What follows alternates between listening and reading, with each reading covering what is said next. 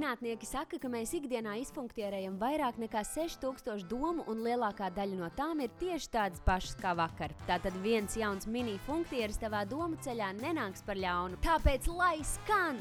Mini, mini, mini, mini, mini, mini, mini, mini, mini, mini, mini, mini funktieris. Kas, Valdi, ir tās 3 lietas, kuras tu labprāt pateiktu savai jaunākajai versijai, sev jaunībā? Man nāk prātā raksts, ko es rakstīju klubam. Raksta nosaukums, ar ko atšķiras seks 20 un 40 gados. Protams, to rakstīju, kad man bija 40. Un tur viena no tādām lietām ir, piemēram, 20 gados tu domā, ka izmēram ir nozīme. 40 gados tu to zini pavisam droši. Un ka nav jautājums par izmēru, bet ko tu ar to iesāc. Bet tās 3 lietas, kas man nāk prātā, ir nebaidies par to, ko citi par to padomās. Daudz vairāk baidies, ko tu pats par sevi padomās, jo tev jādzīvo ar sevi. Un labāk, svarīgākais ir uzturēt labas attiecības ar sevi pirmkārt, un tad uztraukties par citiem.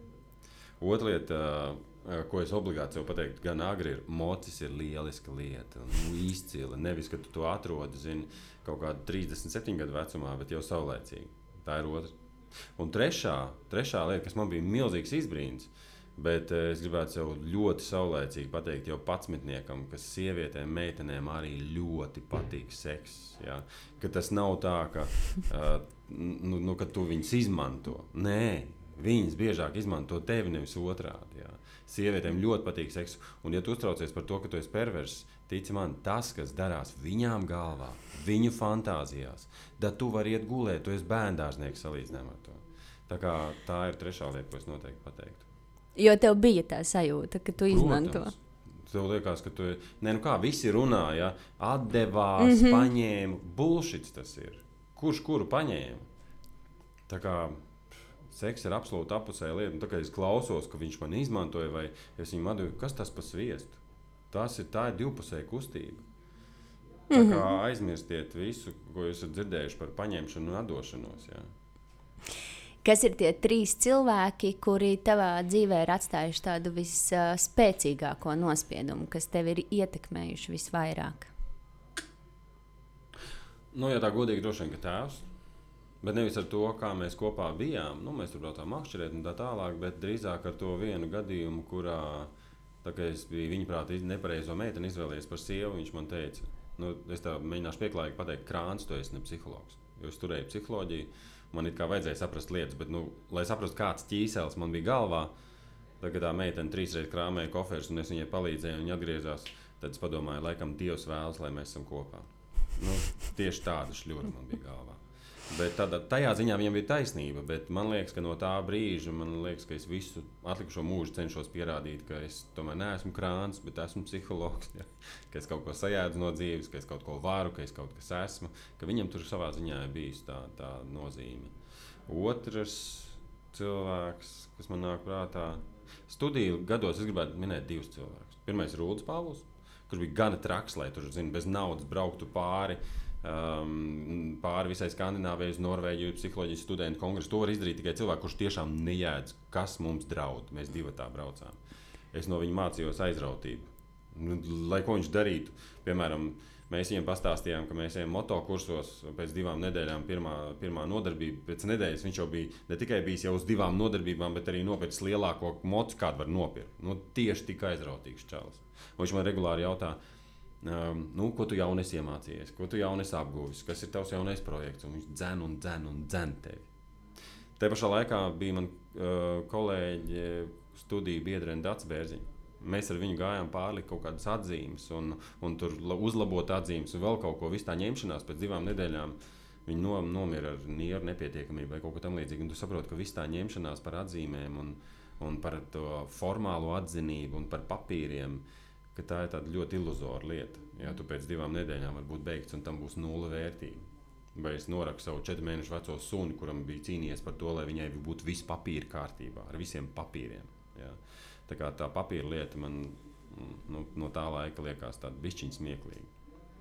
Un trešais cilvēks, ja tā, pa tādiem blokiem var sadīt Sarmīti. Es pirms Sarmītes domāju, ka mīlestība kaut kas izdomāts. Ka to mārketings ir izdomājis, lai var pārdot grāmatas, un tur filmās par to stāsta. Un rozes pārdot, un sirsniņas, un ko tur. Tiešām man bija tāda pārliecība līdz 30 gadu vecumam. Tā kā Sarmītē paldies par to, un arī par to, ka viņi gribēja braukt ar moci. Es viņai aizbraucu līdzi. Citādi viņi iemācījās braukt ar moci, un ar ko viņi brauks ar to moci? Labāk es braucu līdzi. 4 sanāca cilvēki piedodot. Es pieņemu. Klausītos droši vien arī par 5. Kas ir tās 3 lietas, vai pareizāk sakot, klausām gabalu, skatām gabalu, lasām gabalu, ko tu varētu ieteikt klausītājiem, kas tavuprāt ir vērtīgi, ko viņiem arī būtu vērtīgi noskatīties, vai tā ir filma, vai izlasīt, ja tā ir grāmata, vai noklausīties, vai klausīties, ja tas ir podcasts? Pirmā filma, kas man nāk prātā, ir Rudens leģendas. Tieši, protams, Breda Pitta tēls, ja? Kurš bija absolūti toksisks čalis. Tāds, kurš vienkārši ne par ko nedomā. Bet viņš vienmēr iestājās par to, kam viņš ticēja. Viņš vienmēr, vienalga, lai ar ko viņam tas draudētu, viņš tur bliezi. Un es vienmēr esmu domājis, ir pasaulē tik drosmīgi cilvēki, ir pasaulē tik aizrautīgi cilvēki, tik kaislīgi cilvēki, ja, kas dzīvo nost. Un nevis rīkojas pareizi, bet saskaņā ar savu sirdsapziņu vai tā mirkļa kaislību. Es vienmēr esmu apskaudis kādu, kas var tā atļauties. Es arī tā gribētu. Par spīti tam, ka tas tiešām ir absolūti toksiski, jā, gan attiecībā pret sevi, gan pret citiem. Savā ziņā tāda skaista iešana bojā. Bet vienalga es absolūti apskaužu cilvēks, kas spēj tā dzīvot. Jā. Rudens leģendas. Grāmata man vienmēr nāk prātā stāsts par Sanmikelu, Aksels Munte. Un tur tā doma ir tāda, ka viņš visu mūžu ir cēlis tur to savu gaismas pili Sanmikelā, kalna galā, savu templi, kurā pavadīt mūžu nogali. Un iedomājies mūžu nogalē, viņa acis nespēja izturēt gaismu. Tātad tu visu mūžu uz kaut ko gājis ar to cerību, ka beigās tev kaut kas būs.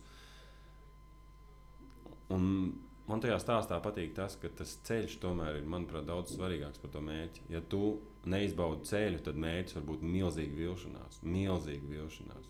Tas tā kā tie čaļi, kas aizlidoja uz mēnesi. Mēnesis, wow, tāds skaists un liels un spīdīgs. Sūds viņš ir akmens gabals ar drausmīgi asām smilšu šķembām, kurš atstaro svešu gaismu. Tā jābūt drausmīgai vilšanās sajūtai, ka tu aizlido uz to mēnesi un tur viss ir slikti. Tā kā ceļš, man liekas, ir daudz svarīgāks nekā mērķis. Tu neesi redzējis multfilmu Dvēseles? Nē. Tad es tev to iesaku noskatīties. Šobrīd viņi ir kinoteātros. Okay. It kā bērniem. Un tomēr man ļoti gribas teikt, ka mums. Bērniem. Un vēl par podkāstiem runājot, tā domāju, kādu podkāstu. Bet tad es atcerējos podkāstu Muša ar Mārtiņu Dauguli. Cilvēks, kurus cienu kā profesionāli, viņam ir visbagātākā valoda no visiem pasākumu vadītājiem.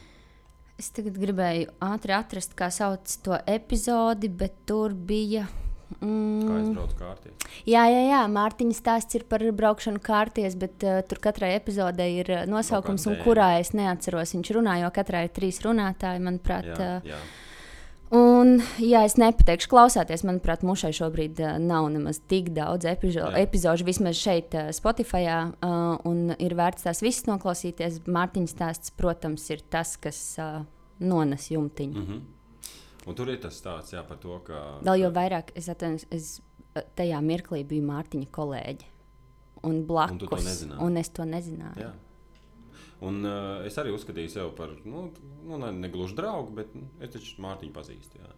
Un čalis, kurš ir augstākajā lidojuma punktā, un tu domā, redz, cik fantastiski cilvēks tiek galā un cik krūts viņš ir. Es saku, viņam ir bagātākā valoda no visiem pasākumu vadītājiem, kāda Latvijā ir. Augstākā izglītība, kāda var būt. Viņš brīnišķīgi žonglē ar angļu valodu, tā skaitā. Jā. Un tu pēkšņi uzzini, ko tas ir maksājis. Jā. Un kas notiek aiz kulisēm. Un tāpēc, mīļie cilvēki, ikreiz, kad jūs kādu apskaužat, jums nav nejausmas, kāda cīņa tobrīd notiek tajā pašā cilvēkā. Un, lai kā man reizēm gribētos tur kādu nosodīt, apsaukāt vai vēl kaut ko, ja tu tā kārtīgi saņemies un aizdomājies, atgādini sev, ka tev nav nejausmas, ar ko tobrīd tas cilvēks cīnās. Ja? Būs jāaicina Mārtiņš uz sarunu. Absolūti iesaku. Sen plānos. Viņš tikai ir štengra aizņemts. Paldies tev, Valdi! Lai tev daudz mini-funktieri tavā ikdienas ceļā. Un es tieši gribēju sacīt, ka noteikti netrūkst. Paldies, lai tev forša ikdiena. Čau! Paldies, ko tu dari.